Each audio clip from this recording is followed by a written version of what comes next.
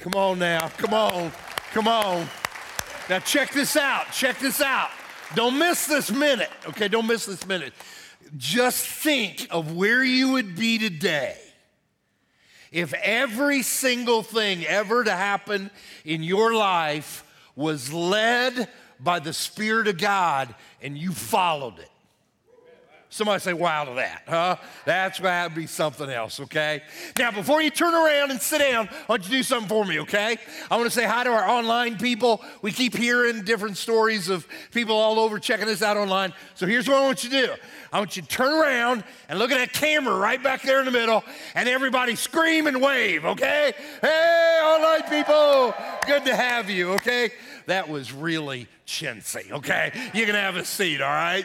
Okay, we're going to wrap up this GOAT series, the greatest of all time. And so we've been having fun with the GOAT vote, to kind of get in the mood for that and get to set the stage for it. So we've been voting on greatest coffee shops and greatest NBA players. And so we're going to do one more vote on this weekend, okay? So you got to get your phone ready and pull up our app. It's a great time. If you don't have our app at Eastside, go ahead and do it. Check Discovery Side on the Apple Store. You'll find it. Go ahead and pull it up. And this vote matters. Somebody say amen, okay? This vote has some skin in it because here's what we're going to vote on. We have a little thing called Pathway here, and we're going to talk about Pathway here in a few minutes. I'm going to explain what that is, but it's one of the biggest things we do here at Eastside. And before Pathway happens, we eat a meal. We have a free meal we provide, and so we're going to vote on the greatest Pathway meal of all time, and we're going to feed you that meal according to what wins, okay? So we're going to add all the tabulations of all our services, and the winner is going to be that. So it might be a taco bar, okay? Give it up for taco bars. Anybody okay? It might be burgers and dogs on the grill, okay? On the grill, and it might be for you people on Social Security, fried chicken, okay? Now, y'all know I'm telling the truth, okay? So we want you to open up the app, and we want you to vote. And while you're doing that, let me tell you a little bit about Pathway. So you kind of got to double your things here, okay? Vote and listen to this. Tuesday, on the 17th of April, on May, I'm 1 month late. Tuesday, May 17th, a couple weeks from now, at 6 o'clock is Pathway in our church. And dude, I hope every one of you are there, okay? It is incredible. We'll start out with a meal. We're gonna find out in a minute what we're gonna eat, okay? And then after our meal, then you go to one of 4 classes. You go to first point, second point, third point, and fourth point, okay? That's all you do, one of those classes, and you go in order. So first time you come, you go to first point. We talk about how you become a member of our church, how if you're not baptized and a Christian yet, we teach you how to do that. And so that is big, big time that you go to first point, okay? Second point, we help you in ministry. We help you find an area to volunteer and serve. It takes hundreds of people to do what we do on the weekend. And so this helps you find an area. Third point gets you in a life group, a smaller group of people you become friends with, you meet with, you grow in Christ together, you support each other. They just become your people, okay? We help you in third point to do that. And fourth point, if you're kind of confused about the Bible, how do you read the Bible, what's the Bible about, we teach you about the Bible. So Pathway is just, it's our bread and butter. It's what we do, and we want you there. We want you there. Tuesday, May 17th, I checked out TV listings. It's garbage all night, okay? So Tuesday, be there on May 17th, but you got to register, okay? So get on our app, our website. We got QR codes out there. You can look at those, and that'll get you going for Pathway, okay? So you want to know what we're going to eat, okay? Free, okay? So we got to put all the services together, but we all know Thursday people are the best, okay? So even if you don't pick the one, we may go ahead and let you do it, okay? Here we go. All right, so the winner of the greatest meal for Pathway is Taco Bar. Oh, man. I don't know about y'all, but I'm going to bring my own doggone burger, okay? Taco Bar that night. All right, let's jump into this idea of the GOAT vote, again, the great series. Jesus is the greatest of all time. And that's what we've been trying to teach for about a month and a half. And it's been a fun series, been a good series. I'm thankful for my brother Luke last week who knocked it out of the park. Got a chance to watch him online. And just been a good time to open up this idea of Jesus being the greatest of all time. And you are in a treat because it's going to finish this weekend. It's going to finish with a bang. Now let me set the stage for it. A couple weeks ago, I'm driving down Veterans Parkway out here. And something happens to me that's happened to all of us in the room.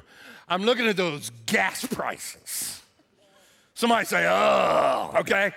I never in my life ever thought I'd see a 4 as a first number. I never dreamed we'd be. So I'm bemoaning the gas price. I'm driving down Veterans Parkway, moaning about it. And I remembered what happened a number of years ago. I shared this with a few of you one time. As I was coming down Veterans Parkway back in the day, a number of years ago, and there's a gas station on the north side of Veterans Parkway, right down the road here, and they just built that new one on the south side. And that'd been here for maybe a week. And those two gas stations, I found out later, they agreed to do this. They picked a day during lunch hour, lasts for 1 hour, and they had a gas war. And the price of the gas, as I remember, was right at $1 a gallon. They were giving gas away for an hour. And cars were going crazy, okay? And so I pulled into the gas station on the north side. And I waited until my turn. I got up there, and I'm pumping gas. And I noticed that not only is gas about $1 a gallon, but they were giving away free drinks and free hot dogs. And so the place was crazy, man. It's going nuts. Like, we've never had anything like this in all of our life. And I'm pumping gas, and I noticed a car that had driven on that gas station had come up, and it had pulled up to the gas station, and it had the window down on the driver's side. And there's a lady sitting there in the driver's seat of her car, and she's chomping on her free hot dog and drinking her free drink. And I'm putting my gas in, I'm watching this. Y'all know what I do for a living? Because that has something to do with this, okay? So I'm pumping my gas. And I happen to look over at her, and she's chawing away and eating her hot dog and drinking her drink. And she got her window down, and she apparently got done with her hot dog. And she took the little plastic thing that was in and the wrapper and little bag and stuff, and she just threw it out of her window right there on the ground. Just threw it out. And she had a big old cup thing. And it was probably half full still. Apparently she was done, and she just threw it out. It just splattered all over the ground. And I'm pumping my gas, minding my business. And I saw that, and I lost my mind for a minute.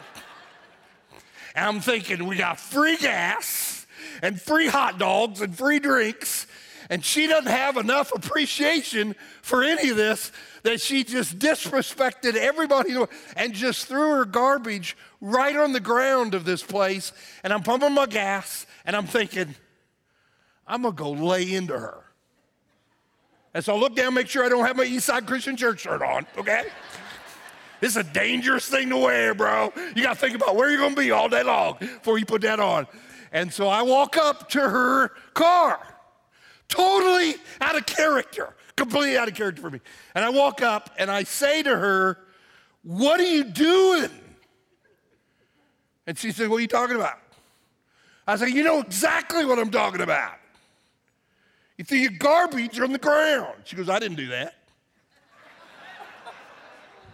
I said, ma'am, you are a liar. I called her a liar to her face. You are a liar. I watched you just do that. And then I told her, get out, like she was my 8-year-old daughter. Get out of the car and pick it up.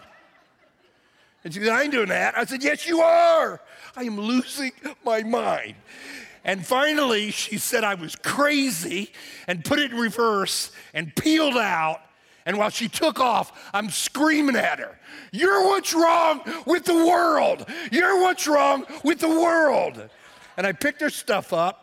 This is total truth. I put it in the can there, and I walked back to my car, and I grabbed the pump, and I started putting gas in again, and I think, what in the world did I just do? What would compel me to do something like that? And I've thought about that ever since that day a few years ago. Why did I all of a sudden lose my mind? And I want you to hear this. It was because of the vine. It always comes back to the vine. And I got a sneaking suspicion that there's some people in this room that you also have on occasion lost your mind. For a minute or 2 minutes or a week or a month or a season or some of y'all a lifetime. And if you've ever wondered what is going on with me, it is the vine. It always comes back to the vine every time. Now, you all know this. 7 different times Jesus says, here's who I am. And so they're called the great I am statements. And we've been rifling through those for a number of weeks. We've got 6 of them under our belt now. These are the things we've looked at. Jesus said, I'm the greatest bread, light, door, shepherd, resurrection, way. I just kind of whipped through all those. But man, if you've been with us, there is some stuff here, isn't there? Huh? There is some stuff there. And then we end it on this weekend with the last one.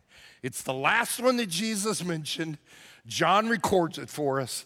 And Jesus says, he is the vine. I am the vine. And if you're a church person, you've been through this thing, you kind of know what we're talking about. You've heard that over and over and over. You know about that. Jesus is the vine. We know, we've heard of that, okay? It's a conversation that he's having with his best friends. It happens in the 15th chapter of the book of John. It is occurring probably about 24 hours before Jesus died. And we all have heard that over and over in our life if you're a church person. If you're not a church person, that's okay. You're gonna come up to speed with us here. That Jesus said on this occasion, I am the vine. In fact, he said it 2 times. Let me show you, both times he said it. John 15, verse 1. Speaking is Jesus, and he said, I am the true vine, and my Father is the gardener. And then a little bit later, he repeats the same thing almost in the 5th verse when he says, I am the vine and you are the branches. Now, we've all heard it, okay? Again, if you're a church person, you've heard that over and over, but have you ever stopped and asked yourself, what does that mean? What does it mean when Jesus said that he is the vine? What does that mean? And I'm standing with you here on this occasion, and I want you to know what my week has been like. Because I've heard my whole life, I'm 61 years old, I've heard my whole life about Jesus being the vine. I've said he's the vine.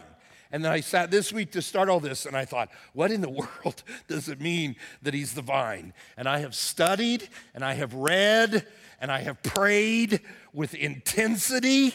I have devoted a large part of my week to that. I've stayed up late at night to read about it and think about it. God, help me see why this is important. Why did you put this in your word? Why do we remember that as church people? Jesus is the vine. What does it mean? And what I've discovered as I've done that study, I don't know how to study it any more than what I've done.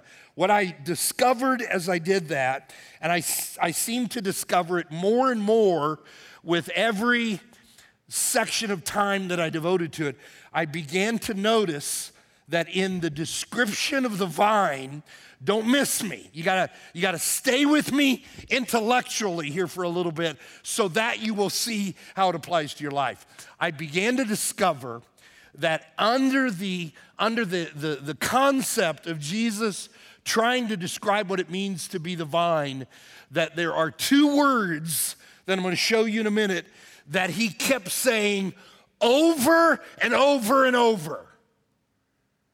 And if you read John 15 and you're thinking about, okay, Jesus is the vine, your eyes and your mind kind of key in on the vine. But what we don't really see is that Jesus describes it with these other words. And these words are these two right here. Fruit, and he uses it 8 times. And the word remain, and he uses it 11 times. And if you want a concrete understanding of what it means when Jesus said, hey, catch this, this is the last one, baby. I am the vine. You want to know what that means? You got to look at it in light of those words. Those words are the key to the vine. 8 times fruit, 11 times remain. I've said this over and over. You've heard me over and over say, when the Bible is repetitive, pay attention to that. So it's not a mistake. These words happen over and over. So let me take you on a little journey, and let's just kind of play with these words a little bit. And let's start with the idea of fruit, and let's think through that a little bit about this idea of fruit. Now, when Jesus used the I am statements, the 7 of them, many of them were word pictures. They were kind of metaphors. Bread, light, door. It was like an object that he said, think of that object, and that's who I am. And so it's the same thing with this last one when he brings up this idea of vine. And in that day and age, in the first century, when he said, I'm the vine, everybody there who heard him knew what he was talking about. He was talking the plant of the crop that produced grapes that made wine. They knew all about what he was talking about. And so you've got the vine that literally comes out of the ground. It's the main shoot that is coming out of the ground. And then there are these branches that feed off of the vine. And then at the end of the branches are these grapes, the fruit. And 8 different times while Jesus was talking about the vine, he was referencing the fruit. So if you want to know what the vine is, you got to know what the fruit is. So what on earth did he mean when he talked about the fruit? Do you think he was giving some incredible lesson the night before he died about wine? Of course not. So what did he mean by fruit? What did he mean by that? Well, the truth is, he never describes it. Nowhere in the 15th chapter does he say, okay, I want you to think of the fruit, that it means that. He never comes up with that. And so you're either left to say, well, I guess we don't know what it is, or you start realizing that the rest of the Bible gives us hints about what fruit is in the eyes of Jesus. Now, don't lose me. You might remember a time, in fact, it happened at the end of one of his sermons early in his ministry, when he said, now, I want you to know how you can tell the difference between somebody who is chasing after God and somebody who is ignoring God. How can you know the difference? You go to work, you go to school, you go to the mall, you drive down the road, and you see somebody, you say, okay, I want to know, are they chasing after God or are they ignoring God? How do you know the difference? Jesus said, I'm glad you asked, I'll tell you. Anybody remember what he said? Check this out. He said this, by their fruit, you will recognize them. Pay attention to their fruit. And so we know by that what Jesus is referring to when he talks about fruit is he's talking about something that you can see in a person. It's something of who they are. It's how they act. You can look at their life and you can see and feel the fruit. Now, the Apostle Paul did the same thing. He was writing one time, and many of you, if you're Bible people, you'll remember this, where he was writing to a particular church, and he said, hey, listen, he goes, I'm going to talk to you that Jesus said there's a way to tell the difference between those who chase after God and those who ignore God. And the Apostle Paul said, let me kind of talk about the same thing.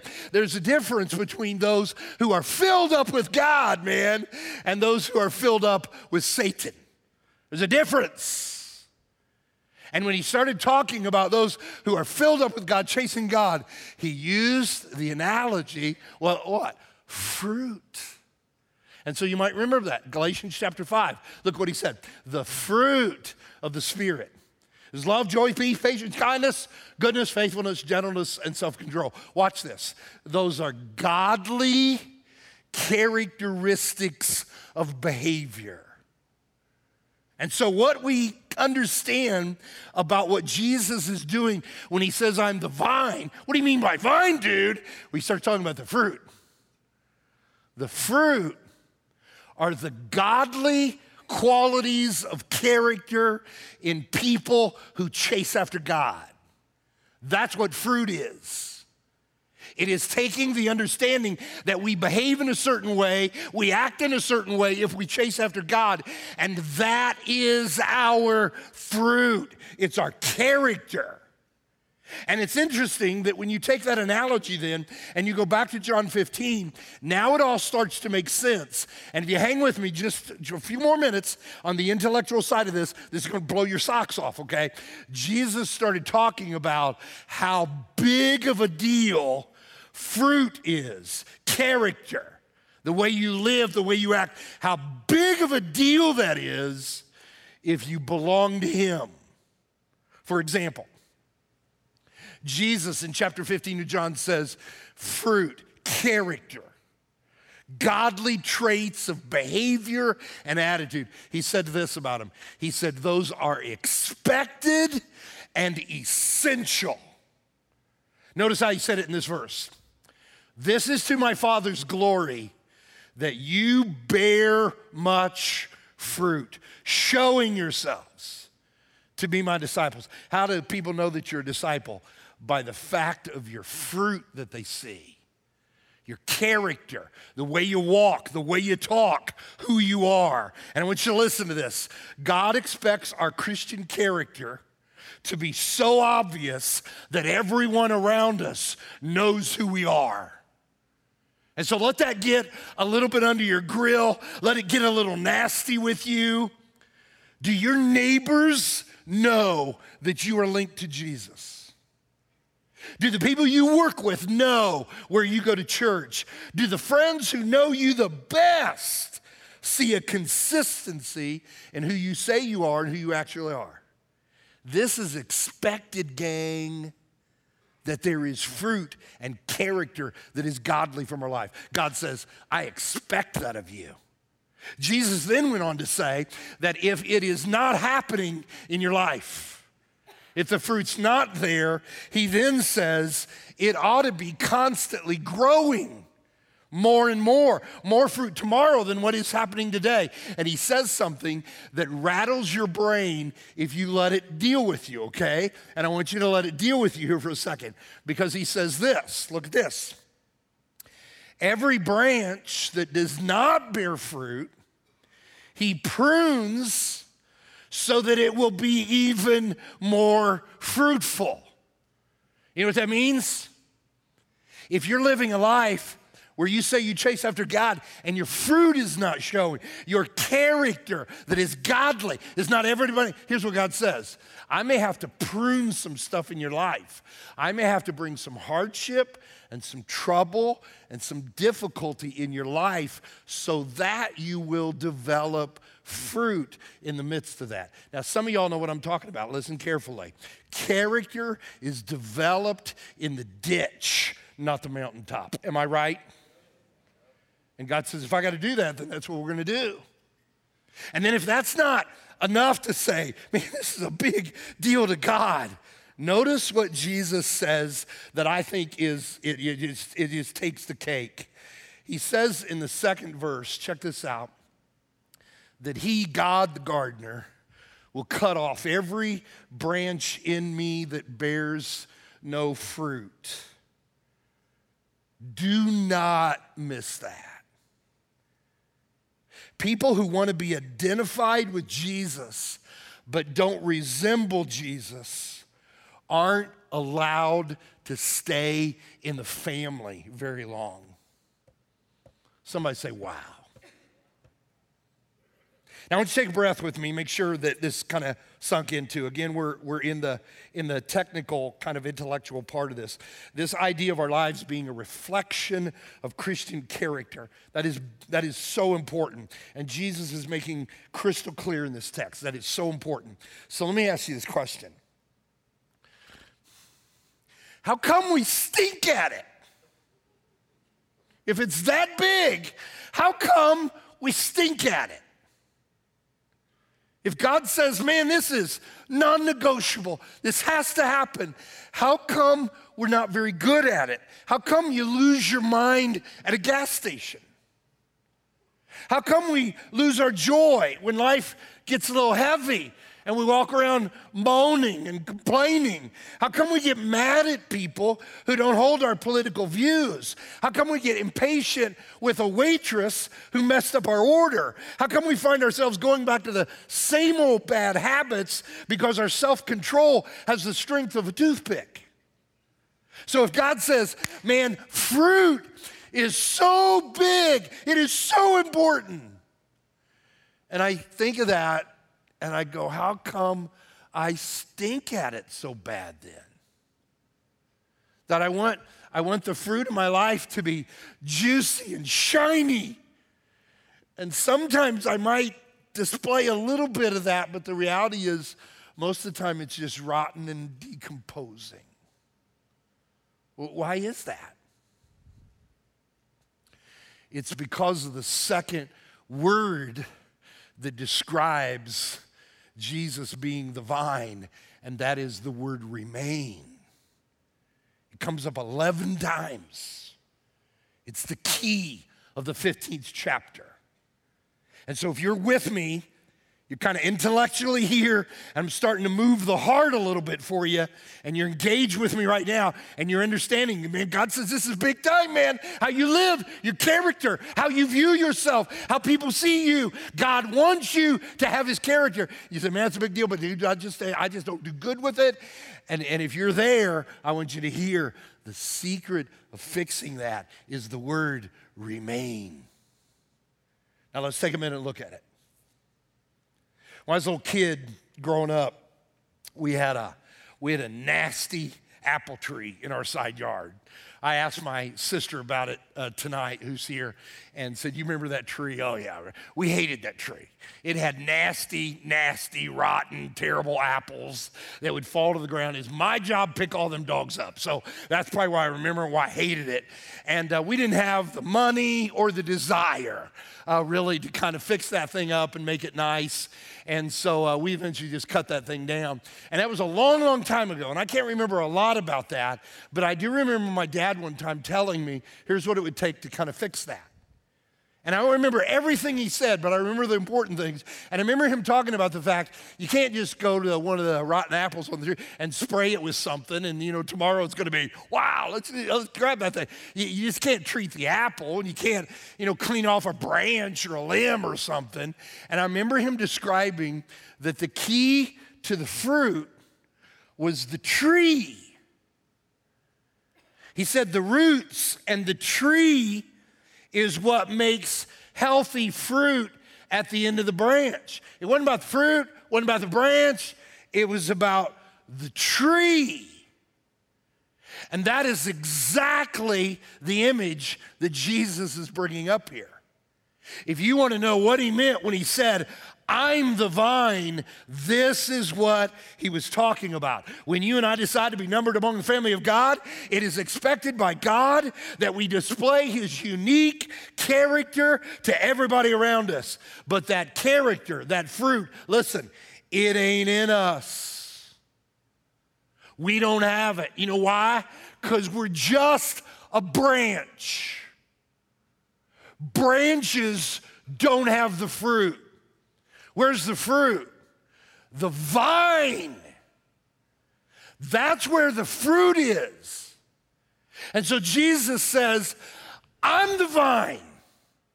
I've got all that in me that's here. And you say, well, then how can I get it? How do you get it? You got to connect to the vine as the branch. And if you're not connected to the vine, guess what's not going to happen? You're never going to have fruit. You got to connect to the vine. The character, the fruit is Jesus. And so if you want Jesus in your life, you have to make sure that you are connected to where the fruit comes from, and that's the vine. And with that understanding, now you know why it's so important that he uses the word remain over and over and over and over. The branch, don't miss me, the branch has to remain connected to the vine. Now watch how he says it. And now it all makes sense. No branch can bear fruit by itself. Why? Because we don't have fruit. It must remain in the vine.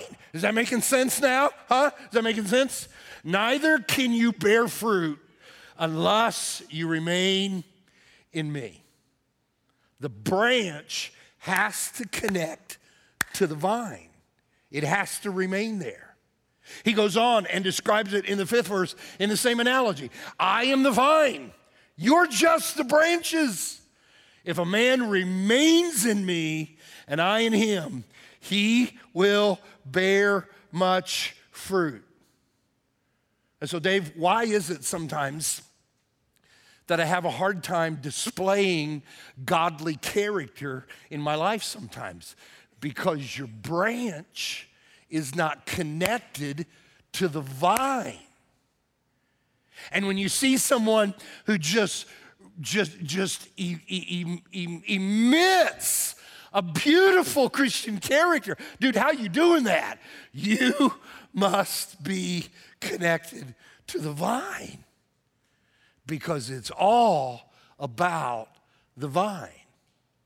Now, you stop there for a second, and that's why our mission at Eastside here is to conform our lives to the likeness of Christ. That's what we do. We say it all the time. You see it when you come in the building, conforming our lives to the likeness of Christ. We don't say to you at the end of our service, now go out and be good people. Just go be good people. We don't say that. Why? Because you're not good. It's okay to laugh about that, okay? You might be able to be a little good, but we're just branches. Don't go be good people. Go be connected to the vine, the likeness of Christ. And then fruit will come from you. Fruit will not come unless you're to the vine. And so all of John 15 comes down to one thing. I'm going to make this statement. You're going to see it, and we'll talk about how to make it happen in our life, and we're going to get kind of real with this. So here's what John 15 is about. My connection to the vine, and you know now we're talking about Jesus. My connection to the vine will determine my character to the world. Somebody say, I got it. Okay, about 8 of you are with me, okay? My connection to the vine will determine my character to the world. So if that's true, and it is, then the logical question is, how can I stay connected? How can I remain connected to the vine? And that's where I'm going to get real with you here for a little bit, because that is a challenging proposition. There are certain things in our life, and we're all different about this. There are certain things that happen in our life, that we do in our life, that strengthen the connection to the vine. And when we do whatever those things are, and we figure them out in our life, that when I do that, I'm remaining stronger, then the result of that is then we got all this fruit showing to the world. And conversely, there are things that we do in our life that are different from everybody. Everybody's got a different answer to this. There are certain things that I do in my life that weaken my connection to the vine. Every time I do it, this gets weak. This connection loosens. And what happens? No fruit or bad fruit. And so the challenge for those who want to work through it, and I get it that when you come to a church service, not everybody's going to walk out of here and going to do this, but some of you will, and I will count this as a victory if you do, and that is serious, selfish, internal evaluation. This will take more than 30 seconds of thought on your part to ask yourself, what are the things that I do that strengthen the connection, and what are the things that I do that weaken the connection? Now, just because I don't like the idea of asking you to do something that I don't do, I spent time this week doing that. And this is not a 30-second evaluation. This will take some time when you can be alone. And you can be completely honest with yourself and say, I've noticed when I do these things, my Christian character shines better. And so I want to make sure I keep doing those things because those help me remain to the vine. And then be honest with yourself and said, I've noticed when I'm involved in these things that my fruit doesn't look so good anymore. And those are weakening those. And so I just kind of evaluated that. And I'm not going to show you my whole list because it's none of y'all business. It's my business, okay? But I want to just show you a few things that kind of will give you an idea what I'm talking about. And so in my own life, I think about that for me. And again, this is different for everybody. There's probably some things that are consistent, but we all kind of have different answers to this. So for me, as I evaluated it, what are the things that when I do these things, my fruit is just, it's juicy and it just really, man, it shows the character of God. What is it about that? One of those things for me is this right here. That when I gather with the family of God, when I'm here, and I'm not talking about getting up and preaching, I'm talking about being in the presence of the family of God. That whether that's a Thursday night or whether it's a Sunday, or if I'm traveling somewhere on the weekend and it's walking into a body of believers that I don't even know anybody, when I walk in to the presence of the family of God, I can literally feel my branch engaging into the vine. It just does that to me. I think that's why God makes that such a big deal. I hear that from people all the time. And so you know me, those of you know me, and you know one of the things that I talk about all the time, and I will never quiet that voice, is the value, the incredible value of the people of God coming together on a regular basis. Why is that such a big deal? And critics say, because you want to have more people come to your church. You are so dumb to say something like that. Why is that such a big deal? Because it increases our fruit. And for me, it just does that. And I notice if there's ever time, and it hardly ever happens in my life, largely because of what I do, when I'm not here on the weekend, when I'm not with the people of God, I have really bad weeks that follow that. And I hear people tell me that all the time. So for me, the gathering with the family of God is just one of the things that strengthens my branch to the vine. Reading the Bible does that for me. 5 minutes alone with God, just so I can say, hey, here's what's going on in my head right now. I just make sure those things get fit into my schedule. And I'm as busy as you are, but I make sure, because if they're not there, then the fruit tends to weaken a little bit. This might be a little bit more unique than general. I don't know how many people it applies to, but it just kind of one of the things I'm getting a little bit more transparent for you. I've noticed that one of the things that strengthens my branch to the vine, for me, is when I serve my wife. And I don't want you to get a feeling that I got that all taken care of and that I'm good at, because I'm not. I've been married for 40 years and I still don't have this thing figured out. But when I intentionally place her above everything and everyone in my life, as God has commanded me in Scripture to do as a husband, it's not just a blessing to my marriage, it strengthens my connection to the vine. And so if I want to have good character and good fruit, how do I do that? One of the ways, I just love my wife. That does that for me. And so one of the things I want you to think about, I really do, I'm pleading with you to take some time alone soon. Will you ask yourself, what does that for me? When I do that, my Christian character just jumps off the page, man, then here's the challenge. Then do it. Do more of it because God expects it. Now, here's the hard part.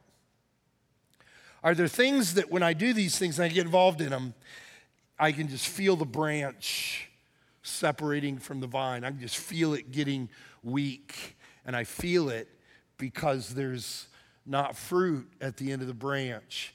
And I go be rude to somebody at a gas station that I don't even know. And I notice that there's some things that when I do those things, it weakens that. I heard a friend of mine say not long ago that for him, one of those things was sports. And he talked about the idea that, in fact, this guy's a really good athlete. He loves to watch sports on TV. I mean, he's just into sports.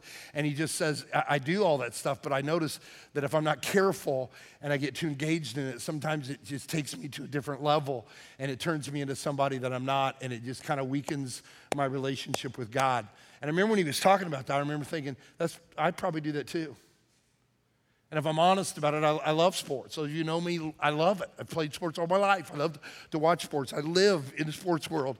And I notice that when I get too much into it and I'm not careful about it, it will do something to me. And it ruins my fruit at the end of the branch. I remember one time, I think maybe one of the saddest days of my life, really, I think back, and sad, I don't mean, discouraged. I mean, just, I'm so sorry about that. I'm coaching Little League. These kids are 6, 7, they're nothing, okay? They're just young kids out there. And in the league we played out, we let the older kids umpire so they could learn a little more of the game. And so our umpire is maybe 13, I don't know. And it's a game that means nothing about nothing, okay? And the umpire called a call that went against us, and I went out to him and I said these words, and I quote, "It must be a shame to go blind at such an early age." And everybody who heard that, the stands were all laughing and cracking up, and they thought it was silly and cute. And then after the game, I heard that somebody explained to him that I was a pastor of one of the local churches, and that broke my heart. That absolutely broke my heart. And it's an example of where something really good and harmless, I just kind of let it get to me too much, and it ended up disconnecting the branch a little bit. Last winter during football season, I was watching a football game in my family room, and where I sit and watch my screen, you can see through an area of our home. You can see up in the kitchen, and my wife's up in the kitchen, and I'm watching my team, okay?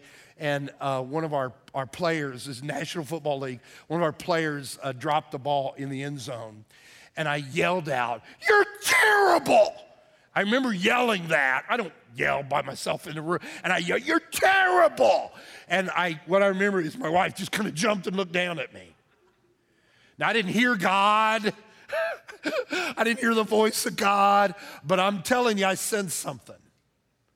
I sensed something saying to me, okay, so if he's terrible, a professional football player, if he's terrible, what's that say about you plopped on a couch eating your third bowl of Fruit Loops tonight? If that's terrible, what are you? And I just remember realizing, particularly when I looked at my wife and she was shocked by that, okay, that just got just too much there. And for some people, it's good things. And if you get really serious about this, you might find that there's good, harmless things that you kind of maybe don't hold your guard up a little bit, and it weakens that branch and that connectivity to the vine. I shared with Susan this week, and I don't even know if it's right for me to say it, but I'm just going to tell you because I'm transparent about it. I shared this with her and how that can happen to us if we're not careful. And we live in a world today where there is an anti-God, anti-Judeo-Christian value system that is pushed at us at every angle. And it is saturated and snuck into our favorite television shows, and some of y'all know what I'm talking about. And it has got into our social media platforms, and it has influenced our education systems. And it has become so rampant and so big that it's everywhere we go and in everything we do. And if I'm not careful, I am the lead pastor of an incredible church. And if I'm not careful, I've found myself at times when I'm innocently watching a television show that I like, or when I'm catching up on news, that I have found myself sympathizing with things that God detests and laughing at things that break his heart. And when that happens, because I didn't have my guard up, my branch weakens. See, what we're talking about today, we're going to be done here in a few minutes. We're talking about something that God says, let me tell you, this is so important to me that good fruit is shown in your life. This is so important to me that if it's not happening, I'm going to try to cause it to happen. And if it doesn't happen then I don't want you part of the family. That's how big this is. And if it's that big to God, then I got to figure out in my life what will bring a strong connection to the vine. And I got to do it. And I got to figure out what weakens the connection to the vine. And I got to fix that. It's that big.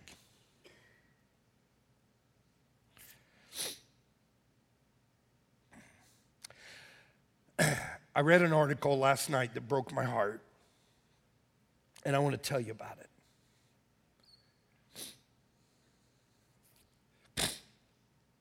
A couple weeks ago, there was a conference in downtown Louisville called T4G,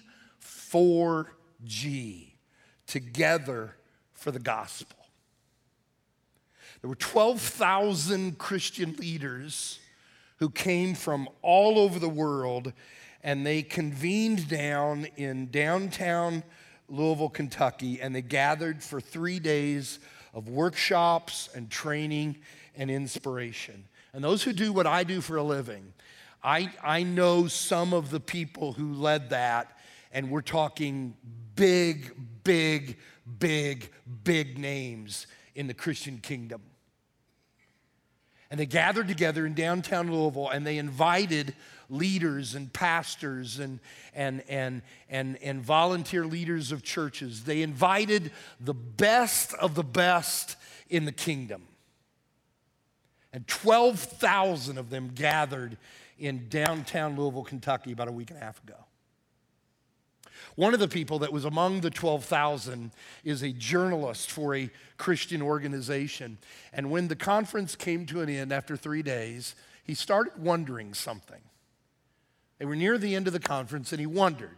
So we've been down here for 3 days. There have been 12,000 people in downtown Louisville who aren't normally here. And they're the cream of the crop. They're the best we got in the kingdom. And he wondered that between sessions, you're out going to a restaurant or you're going over to a coffee shop and you're doing different things at establishments in the downtown area. And he wondered, I wonder after 3 days of the best in the kingdom being out in the downtown, he wondered, and his wording was the scent of the gospel portrayed?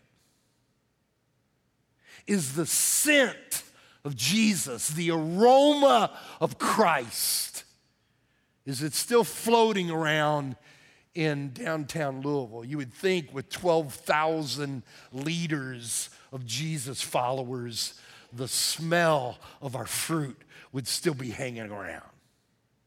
He shared this with a buddy of his at the conference, and they said, well, let's go find out. And so they went outside their hotel. They grabbed one of those little scooters that some of y'all know about, and they got on that, and they started going to establishments, talking to people at the establishments. They chose 7. They chose some sit-down restaurants that you would know if I said. They chose a couple of fast food places. They went to some coffee shops, and they interviewed the hostesses of restaurants. They interviewed the people behind the cash registers. They interviewed baristas at coffee shops, and they asked them 2 questions, 2 very simple questions. Number 1, how were you treated by all these people this week? And number 2, do you know why they're here? He then wrote an article that summarized his findings. It's not a scientific data thing. It's just his observations. Did the best of the best leave the aroma of Christ here? He talked to all these people, and not one person told them of anything like a pleasing aroma. Not one person mentioned the scent of the gospel. They had some people that gave general answers. Oh, they were fine, it was okay. But what stood out was those who used words like this: rude, not well, very rude, left the place a mess. When they asked them, do you know who these people are? Do you know where they came from? Do you know why they were here? No one could tell why they were here. Many of them said, I think it was something to do with some kind of a religious thing going on here. The closest that anybody said to who they are was a hostess at one of the sit-down restaurants who said, I think they might have been Baptist, and oh, they are the worst. How does a mass of people who represent the best we have in our faith, how does a group of people like that convene in a short, small area and no one noticed any fruit?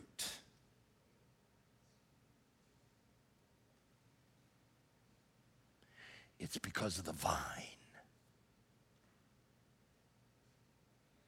And when you and I leave here, we're not going to go to a large conference, but we're going to go home and we're going to go to work and we're going to go to school and we're going to go to the ball field and we're going to go to the gas station.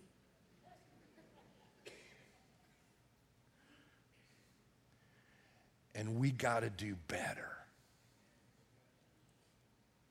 The key is your connection to the vine. Find out what strengthens it and do it. And find out what weakens it and change it.